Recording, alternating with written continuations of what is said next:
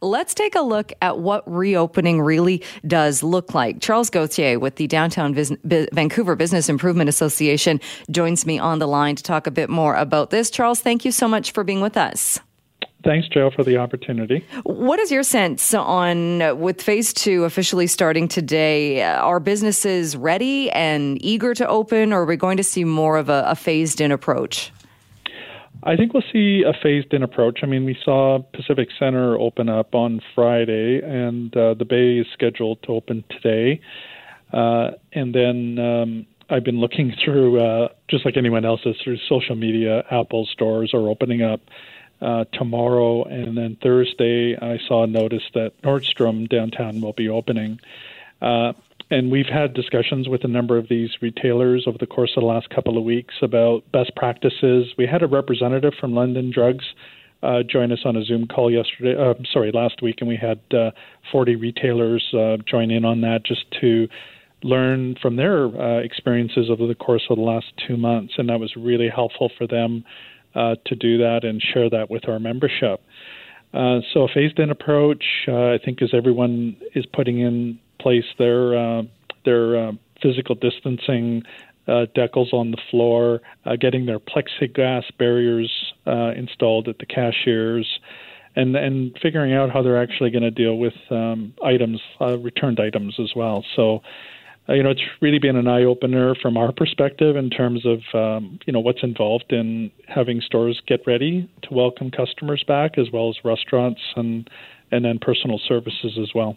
And what is your response when you talked about the new protocols? So I was looking at that as well. Places where you could, say a clothing store where you could try clothes on rather than just putting them back on the racks.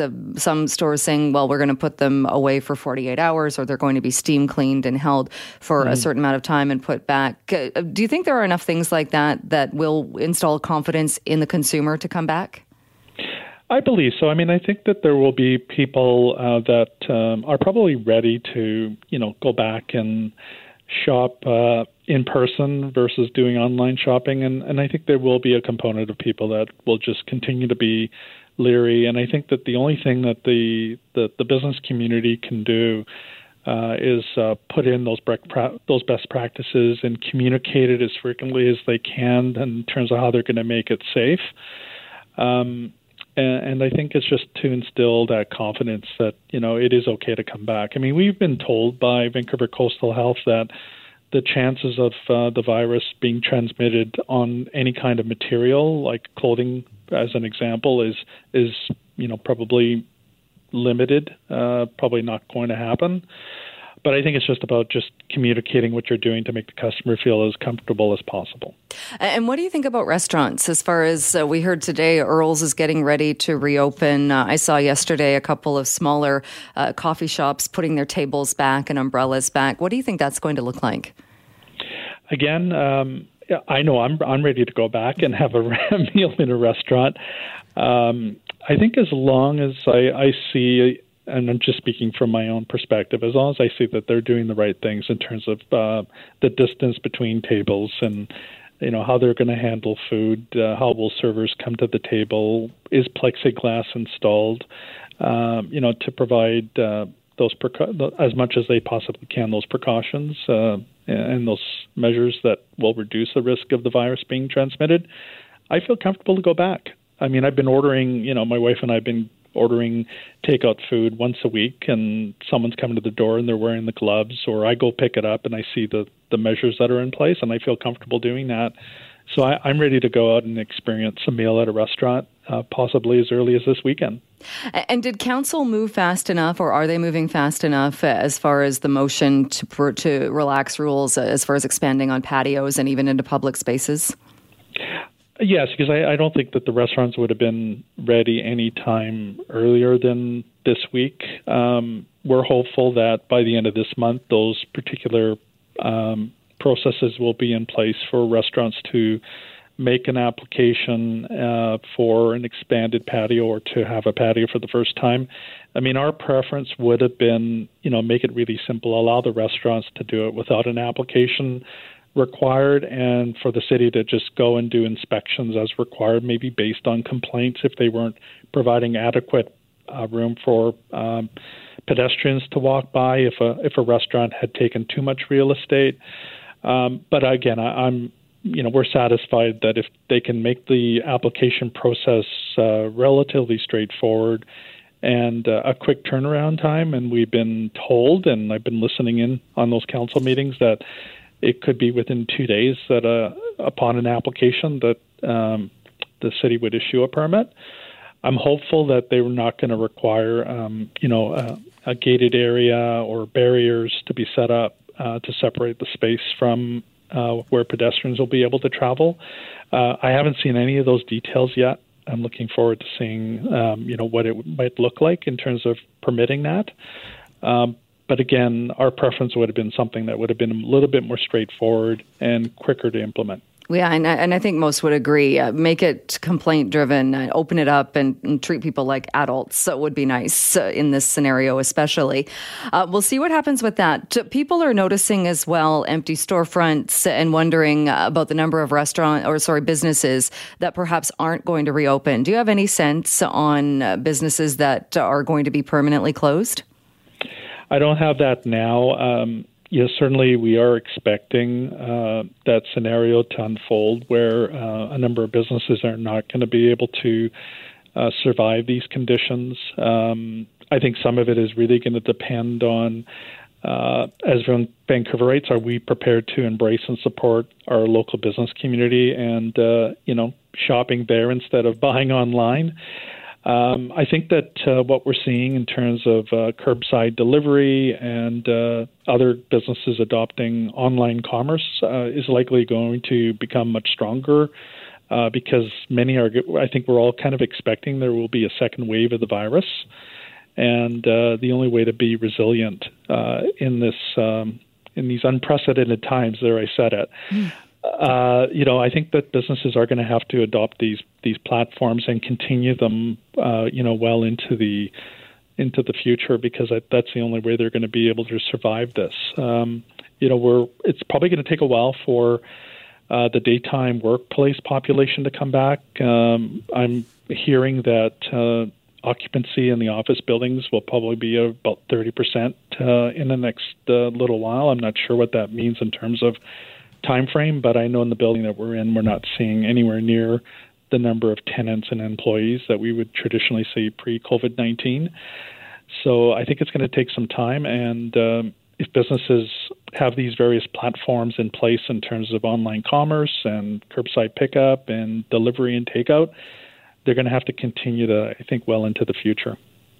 All right. We will be putting the question out there to people and seeing what their confidence level is as well. Charles, thank you so much. Always good to chat with you.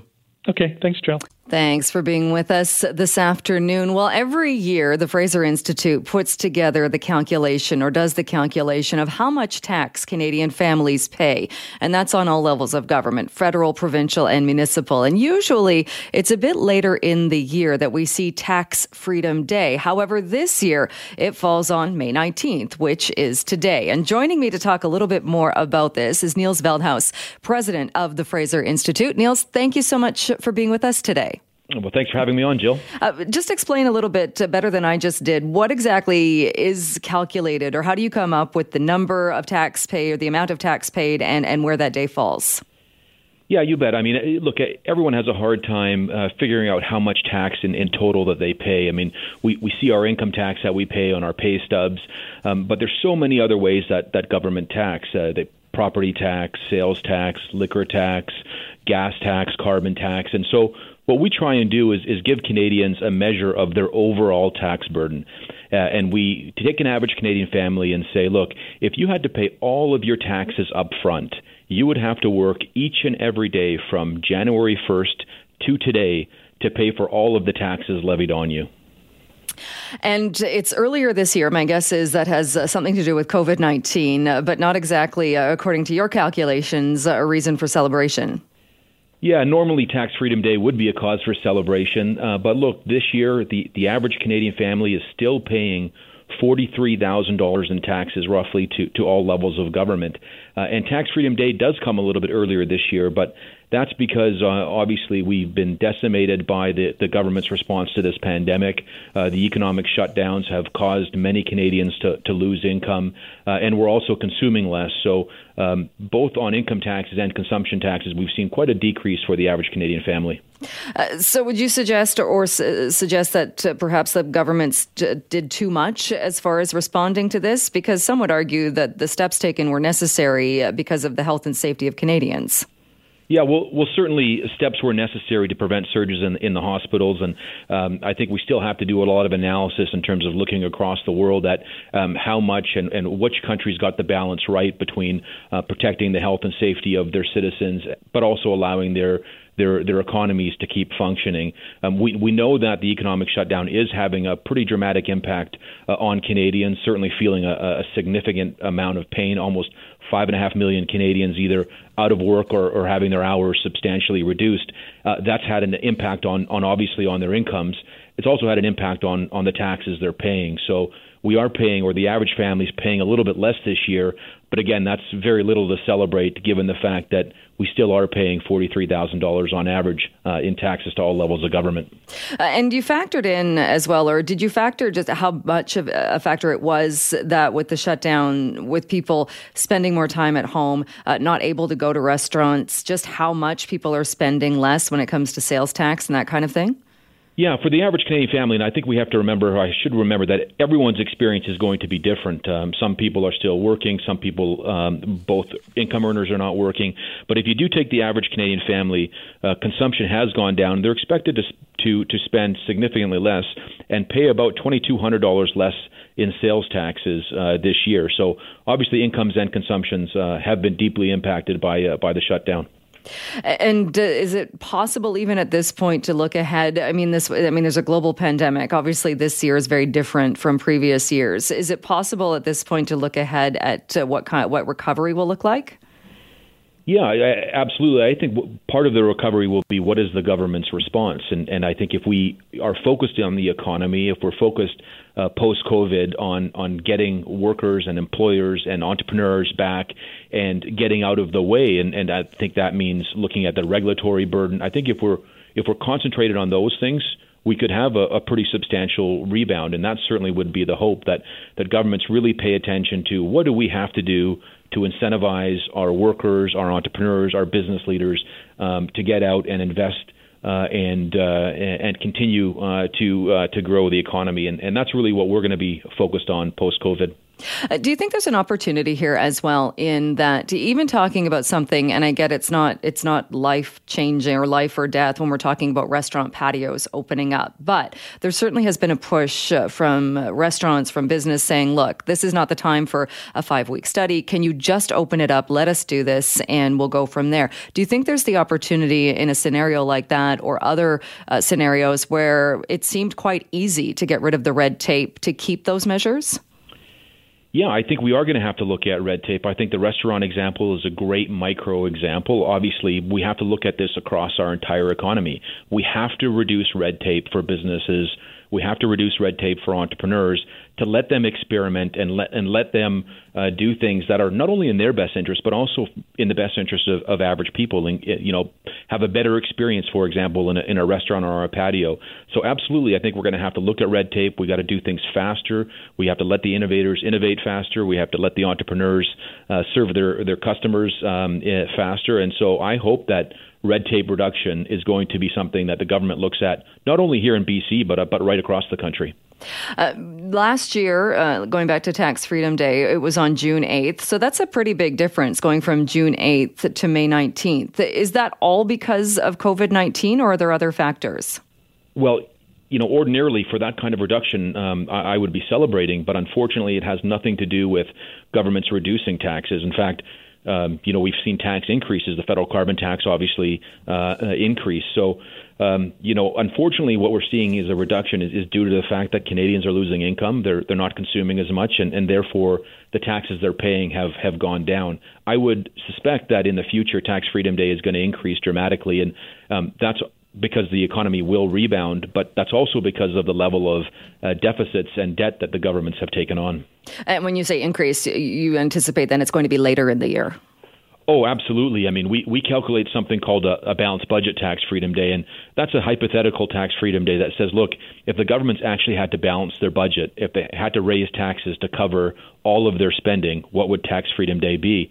And this year, tax freedom day would come almost 70 days later, so late July, if governments actually had to balance their budgets. And that's a signal to average Canadians that, look, we are taking on substantial deficits, or our governments are on our behalf. And that means higher taxes in the future. It's going to mean higher taxes on us. It's going to mean higher taxes on our children and likely our grandchildren as well. And what do you say to the argument that some would make saying, yes, we do pay high taxes, there is that price, but look at what we get in return? Yeah, I think that's a really important part of the equation. I mean, we provide Tax Freedom Day so that Canadians have one side of the equation, and that's how much they pay. I think every Canadian has to make up their own mind in terms of are they getting value for money. I think many Canadians, for example, look at the services they're getting, and they might say, I'm getting good value for money. But there's a lot of Canadians who say, geez, I'm paying a lot in taxes. The average Canadian family, that's $43,000. Are they getting $43,000 in value for the taxes that they pay?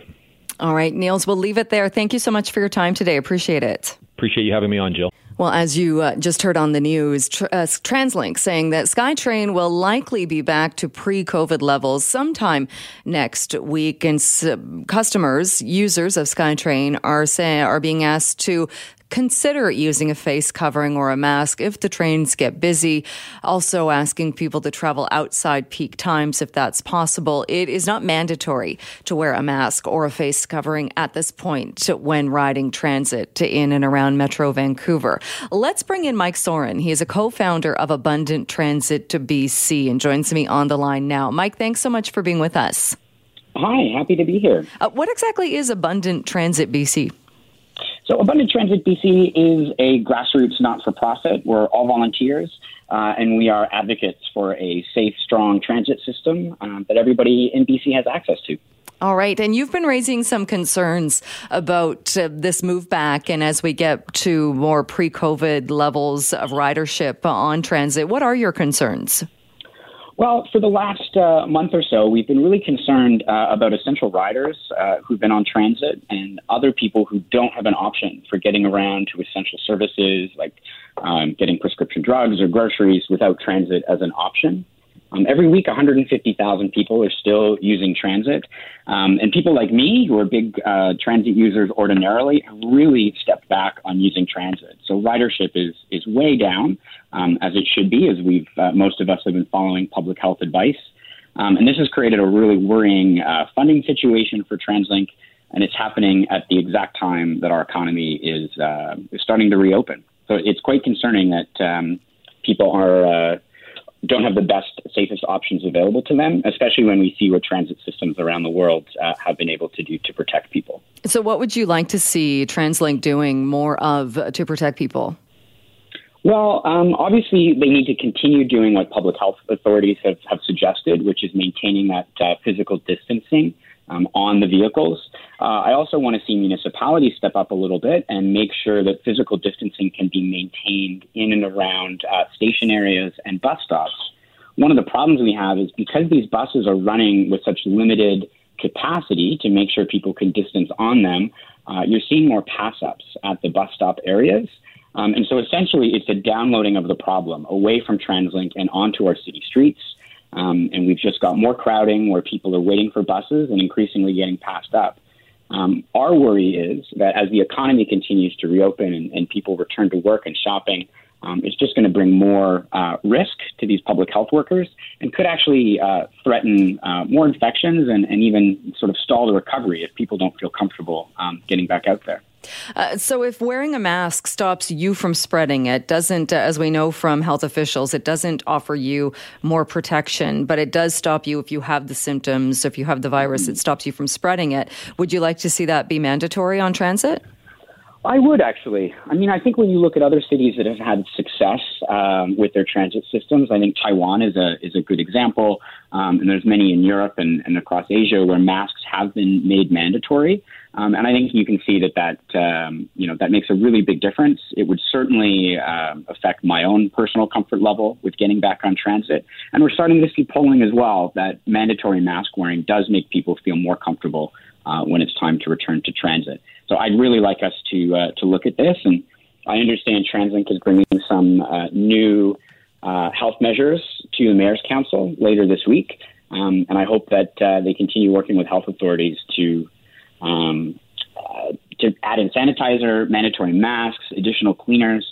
My concern is that all of this adds significant cost to a transit system that is already in a revenue crisis. And so I'm quite concerned that our federal government hasn't shown any support at all for public transit in this country. What about the fact that buses stopped taking fares? They went to the rear loading and exiting to keep people away from the transit operators. Do you think that was the right move, though, to stop taking in fares? As a public health measure, it seemed to be. And certainly I heard from drivers directly that it was very important to them. As you know, there's been a number of transit workers who died across the United States, and I don't believe in Canada, but possibly. And so this was a concern for them, was being kept safe on buses as drivers. So rear door boarding was really welcome for a while. Unfortunately, we weren't able to maintain it, and I wish we were, because it certainly would keep everyone a little bit safer.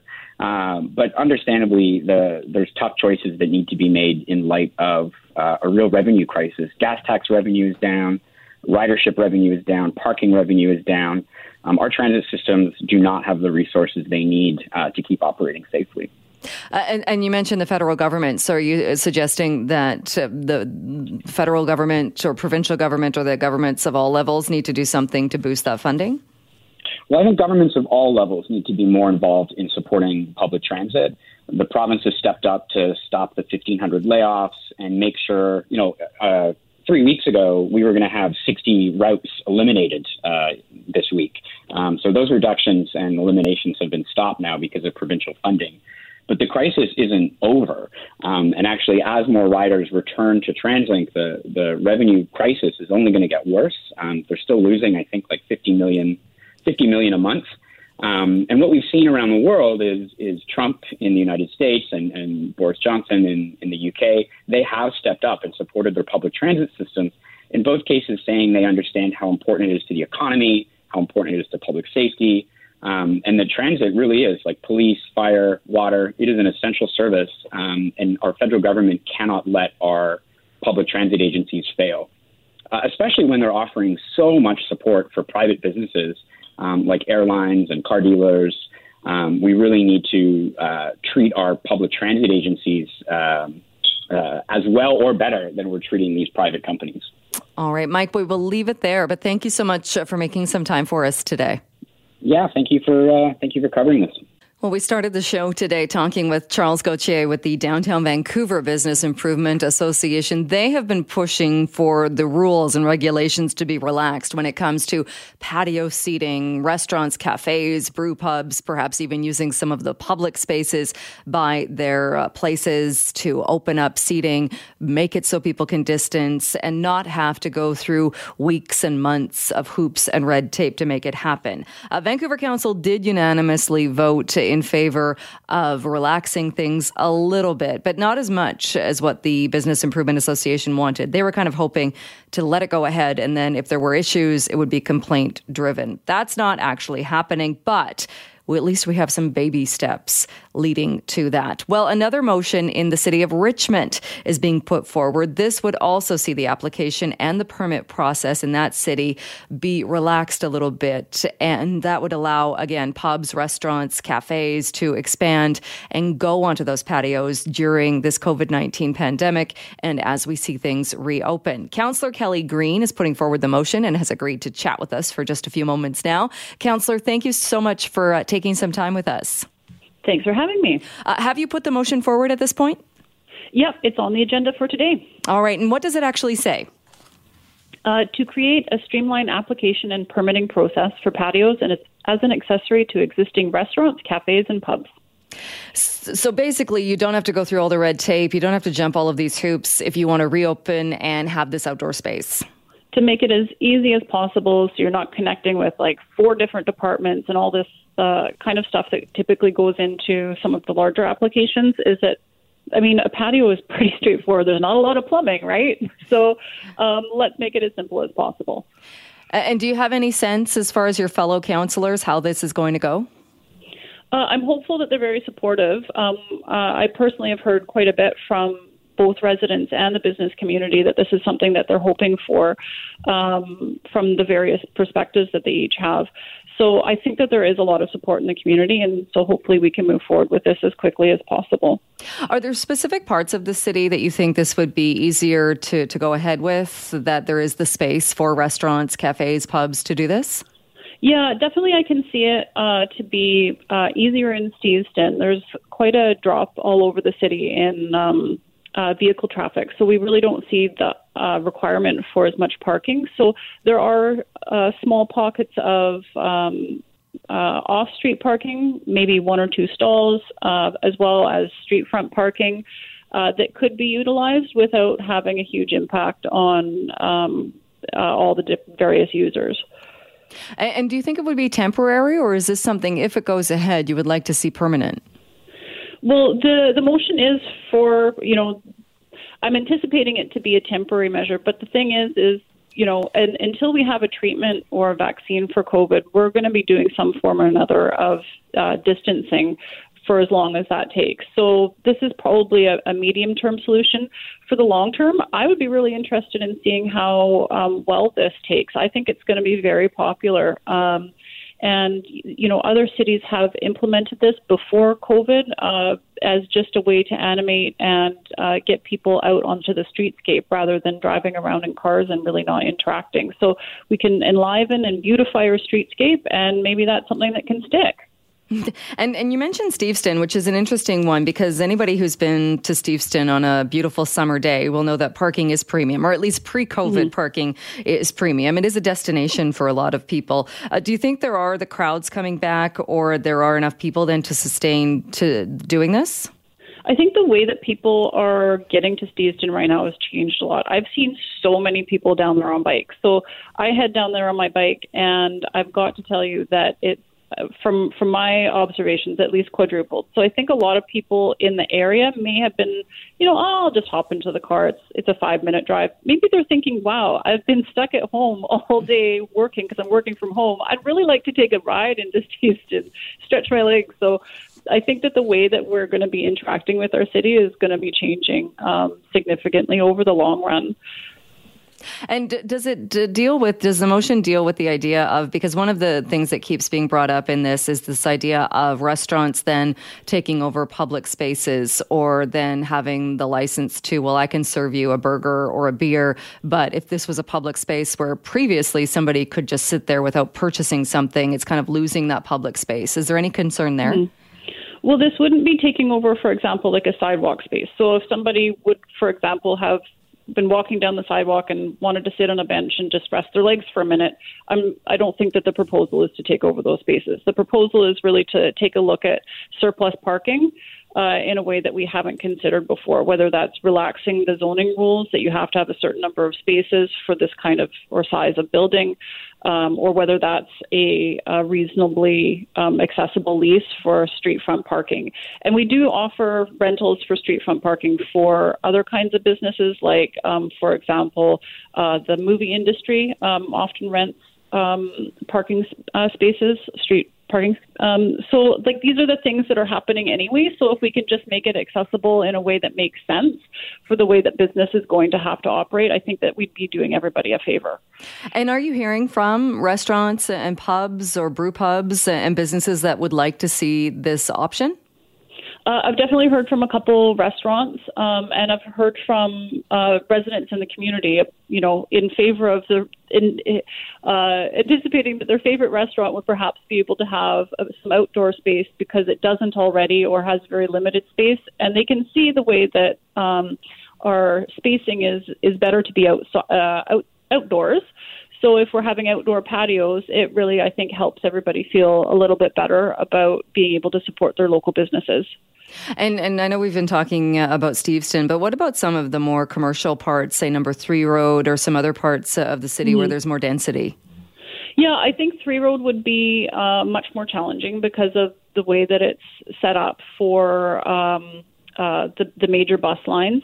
But that's not to say that off of Number 3 Road, that if you're on a side street, that maybe we can look at the parking, or the street front parking. Or if you have a parking lot, and maybe one or two of the stalls make sense for where your business is located, that we could take a look at one or two, stalls to create a patio space for you there.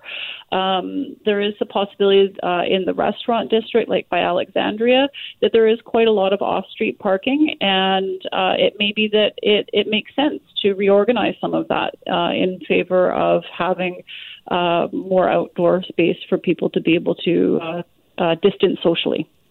So this is going to Council's General Purposes Committee today. When are you expecting or hoping for some kind of decision?